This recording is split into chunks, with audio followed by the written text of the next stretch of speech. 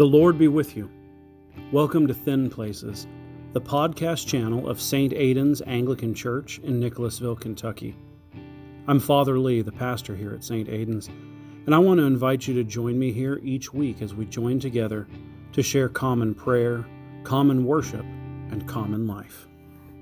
And just as the streams feed the trees on their banks till they pour in the seas, so may my life be to all those who share this wilderness road. Spirit of God, come dwell within me. Open my heart, oh come set me free. Fill me with love for Jesus my Lord. Oh, fill me with living water.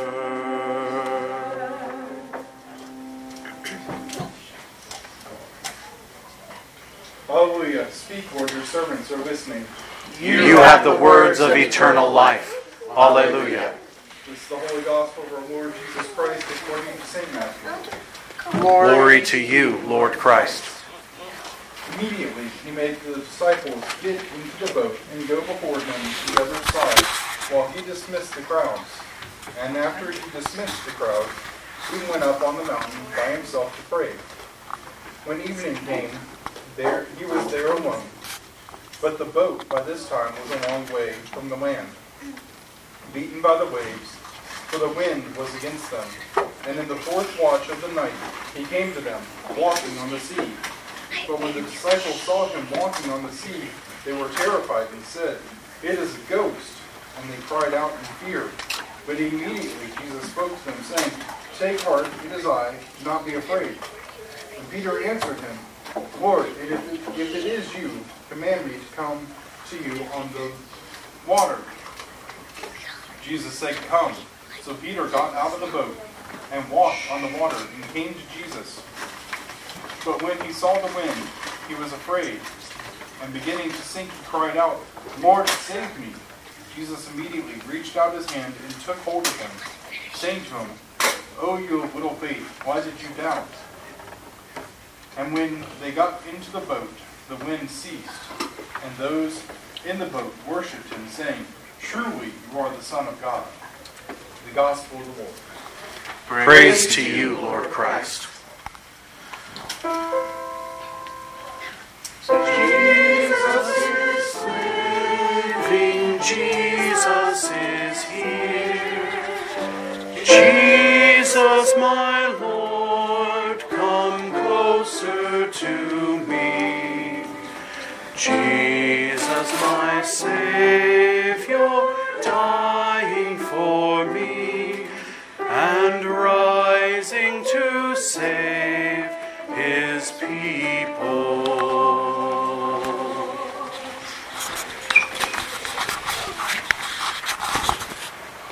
Will you pray with me? Lord, may the words of my mouth and the meditations of our hearts be acceptable in your sight, for you are our strength and you are our Redeemer. Glory be to the Father, and to the Son, and to the Holy Spirit, as it was in the beginning, is now, and ever shall be, world without end. Amen. I invite you to be seated.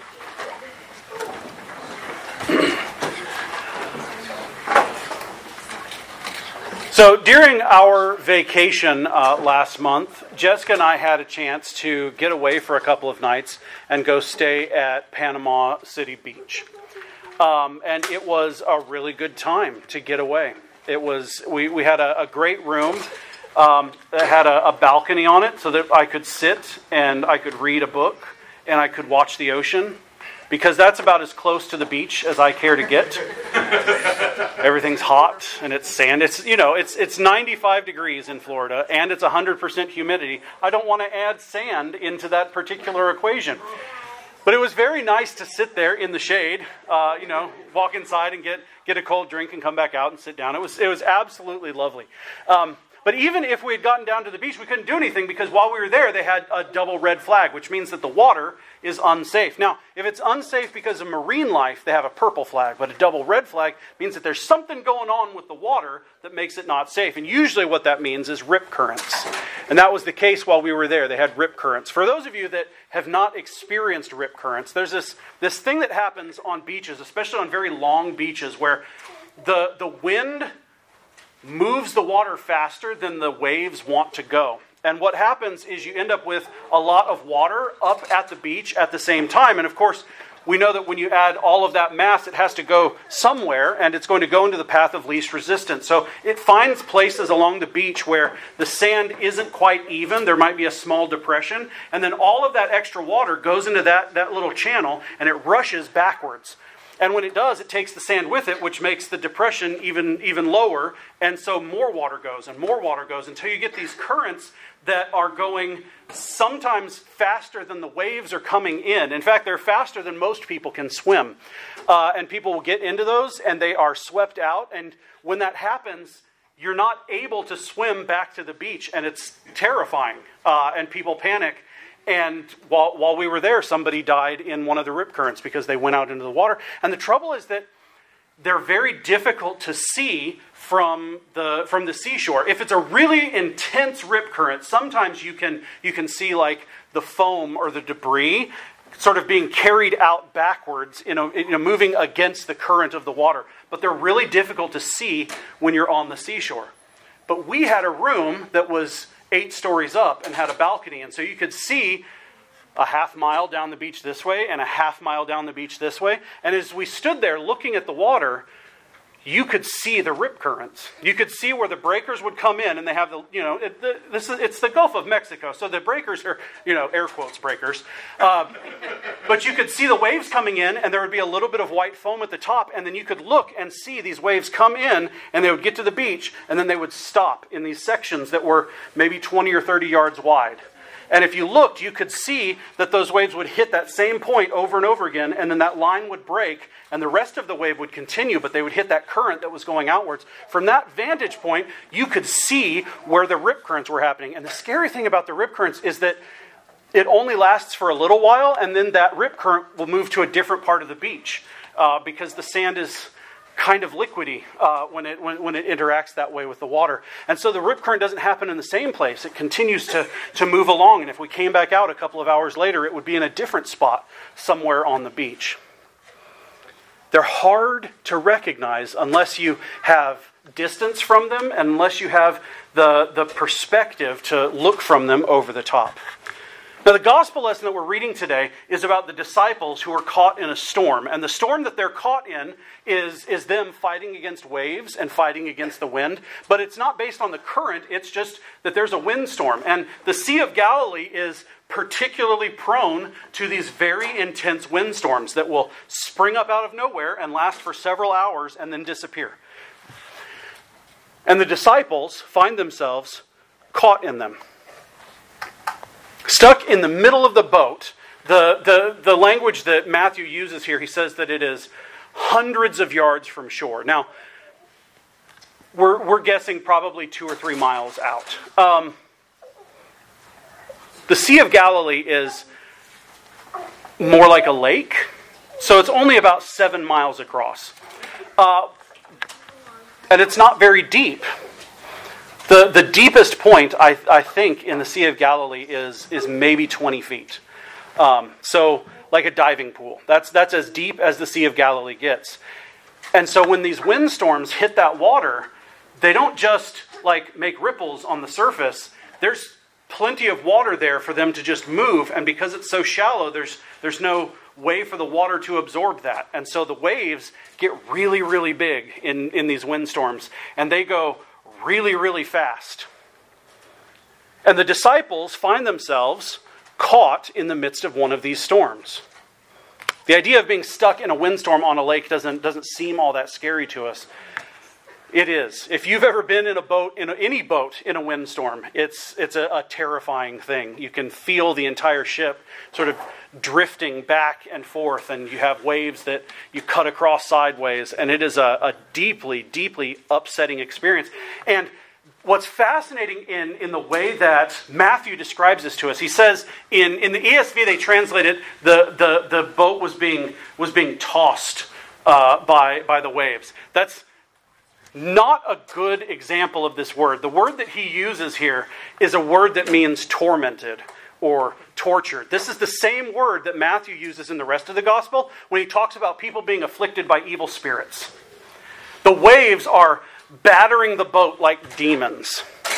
And again, the ESV, I think, does us a disservice here because it says that this occurs toward the evening. But again, that's not what Matthew says. What Matthew says is that this is in the fourth watch of the night, which is not toward the evening, because the world there was divided into a day cycle and a night cycle. And there are 4 watches during the night. The first watch starts at sunset around 6 o'clock and ends at 9. And the second watch is from 9 until midnight. And the third watch is from midnight until 3 a.m. And then from 3 a.m.-ish until dawn is the fourth watch.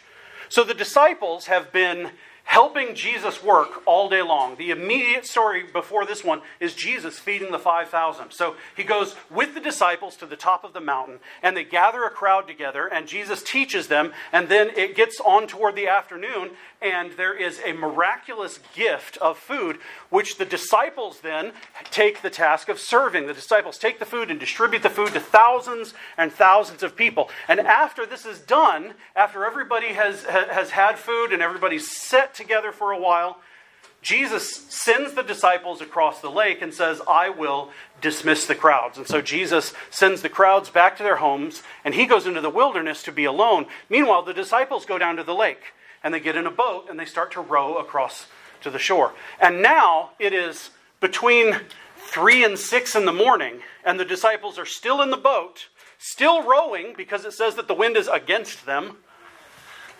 trying to get to the other side of the lake. After this entire night, they have been struggling in this boat. They are exhausted, and they are anxious, and they are sleep deprived. And Jesus sees them. It says that Jesus went up to be by himself. He went up to a high place. And from that high place, he could see the lake, and he could see the storm, and he could see the disciples. And Jesus sees them. And Jesus goes to them. And it should not be in the least bit surprising to any one of us, regardless of how modernist our brains are, for them to be in a boat in the middle of a storm, in the middle of the night, and see somebody walking across the water at them. And what do? They immediately say, "Oh, it's a spirit! There's ghosts! The ghosts are coming to get us!" But what does Jesus say to them? The first thing that he says to them is, "Take heart." In the midst of all of that, Jesus, walking to them in the middle of the night, in the middle of the storm, in the middle of the sea, says to them, "Take heart." And this is one of Matthew's favorite words. He uses this word over and over again in the gospel, and it's a wonderful word because it doesn't, sometimes we think of take heart means, you got to man up, be stronger, be more courageous. And there is an element of courage about it, but the word doesn't mean that. It means being filled with warmth. That's the root there, is being filled with warmth. Be filled with warmth. Be comforted. Be courageous. Have courage. Have comfort. Have conviction. And then he says to them, "It's me." But of course, he doesn't just say, "It's me." He uses a Greek phrase that I've talked about with you guys, I think many times before. He doesn't say to them, "Be comforted, be courageous." He says to them, "Ego eimi." He doesn't say to them, "It's me." He says to them, "I am." Jesus walks into the middle of the sea, in the middle of the storm, in the middle of the night, and says to the disciples who are at risk of death, take heart. I am. It's not a spirit. It's God with us.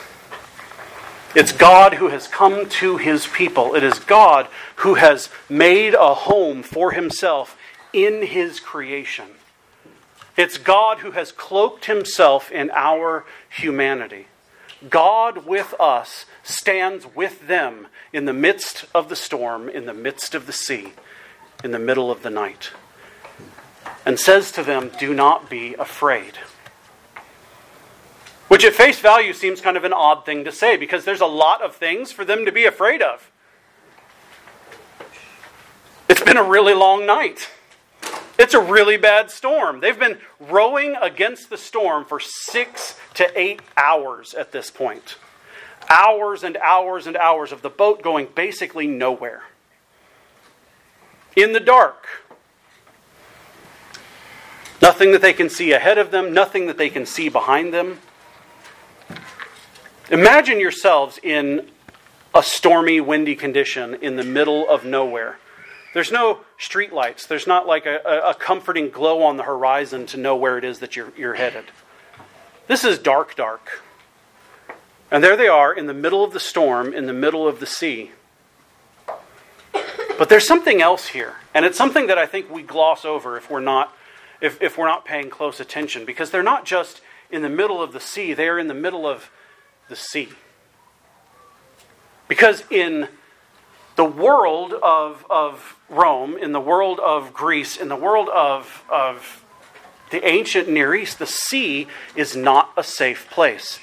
In them, in the back of their mind, they always look at the sea and they interpret this as something that they can go out into and they can draw things out of it, but it's not a place that you stay. It's not a place that's safe, because the sea is always trying to undo what God has done. The sea steals life away. And so the fishermen can go out into the edges of the sea and they can collect things there, but then they immediately head back to shore. They don't make long trips. They don't make long voyages. The people in Palestine don't live that way.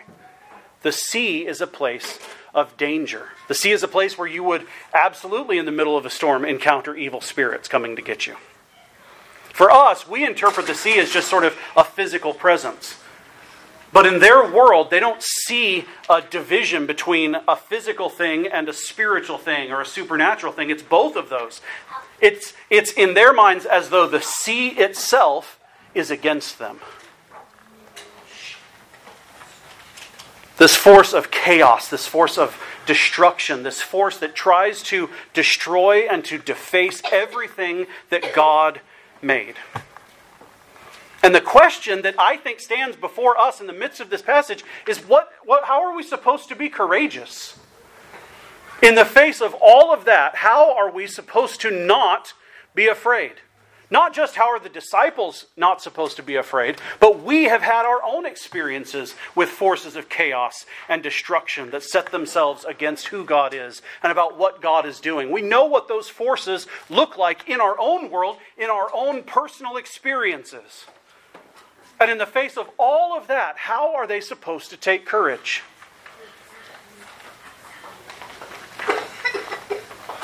Because in the midst of the storm, in the midst of the dark, in the midst of their fear, and in the face of death, Jesus puts the sea under his feet.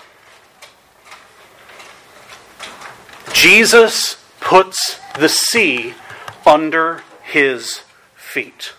That is the gospel. Because the truth is that we are constantly, continually surrounded by the sea. We don't call it the sea anymore. We call it forces of oppression and forces of destruction. But we've seen the way that sin and death and the devil rend God's creation. We see the way that sin and death and the devil destroy human relationships and dehumanize individuals. We see the way that sin and death and the devil set themselves up as tiny little gods to oppose the one true God. And Jesus puts them under his feet. And he always has. From the very beginning of the Scripture, God establishes the boundaries around the sea. God says, this is where you can go and this is where you cannot go. And when the forces of darkness and oppression steal his people away and trap them in slavery, what does God do? He tears the sea in half to make a safe place for them to come home. And then he hurls the pieces of the sea down on top of those who would destroy his people. This is the gospel of Jesus Christ. Listen again to what Isaiah writes in our passage that we just read. He calls out to the Lord, the arm of the Lord, awake as in days of old, generations long ago, when you cut the sea into pieces and pierced the dragons. When you dried up the sea and the waters of the great deep and made the depths of the sea a way for the redeemed to pass over. And the ransomed of the Lord will return to Zion with singing. Everlasting joy upon their heads. They shall obtain gladness and joy, and sorrow and sighing will flee away. That's the gospel. That's the good news of Jesus Christ.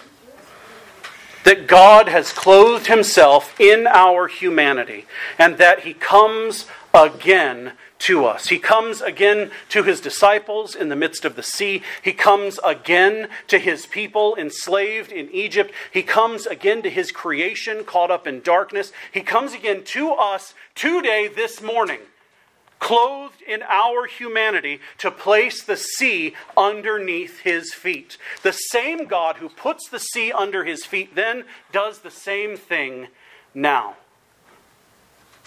But here's another promise. That he has wrapped himself in our humanity. And because he has placed the sea under his feet, he has placed the sea underneath your feet. That's the promise of the incarnation. That's why he says to them, take heart. He says to them, be courageous. Be filled with comfort. I am with you. I am with you. So don't be afraid. In the midst of darkness and in the midst of fear and in the midst of adversity and even in the face of death, do not be afraid, because I have put the sea under my feet. And he says to you today, I have placed the sea under your feet. Sin and death and the devil no longer have power over God's people. They no longer have authority in the places where Jesus is king and where God's kingdom resides. And so he says to us again today, as he says to the disciples gathered together in the boat, take heart. I am with you. Do not be afraid. In the name of the Father, and of the Son, and of the Holy Spirit. Amen. Thank you for checking out Thin Places today. If you were blessed by your time with us and want to know more, check out anchor.fm/thin-places for more homilies, devotionals, and worship from St. Aidan's Church in Nicholasville, Kentucky. And make sure to follow us and leave a comment. And join us again next time in common prayer, common worship, and common life. The peace of the Lord be always with you. As we eat, we receive who we are. We become who we receive. The Spirit waits Jesus' blood outpoured. Hope with our Father is restored. Hope with our Father is restored.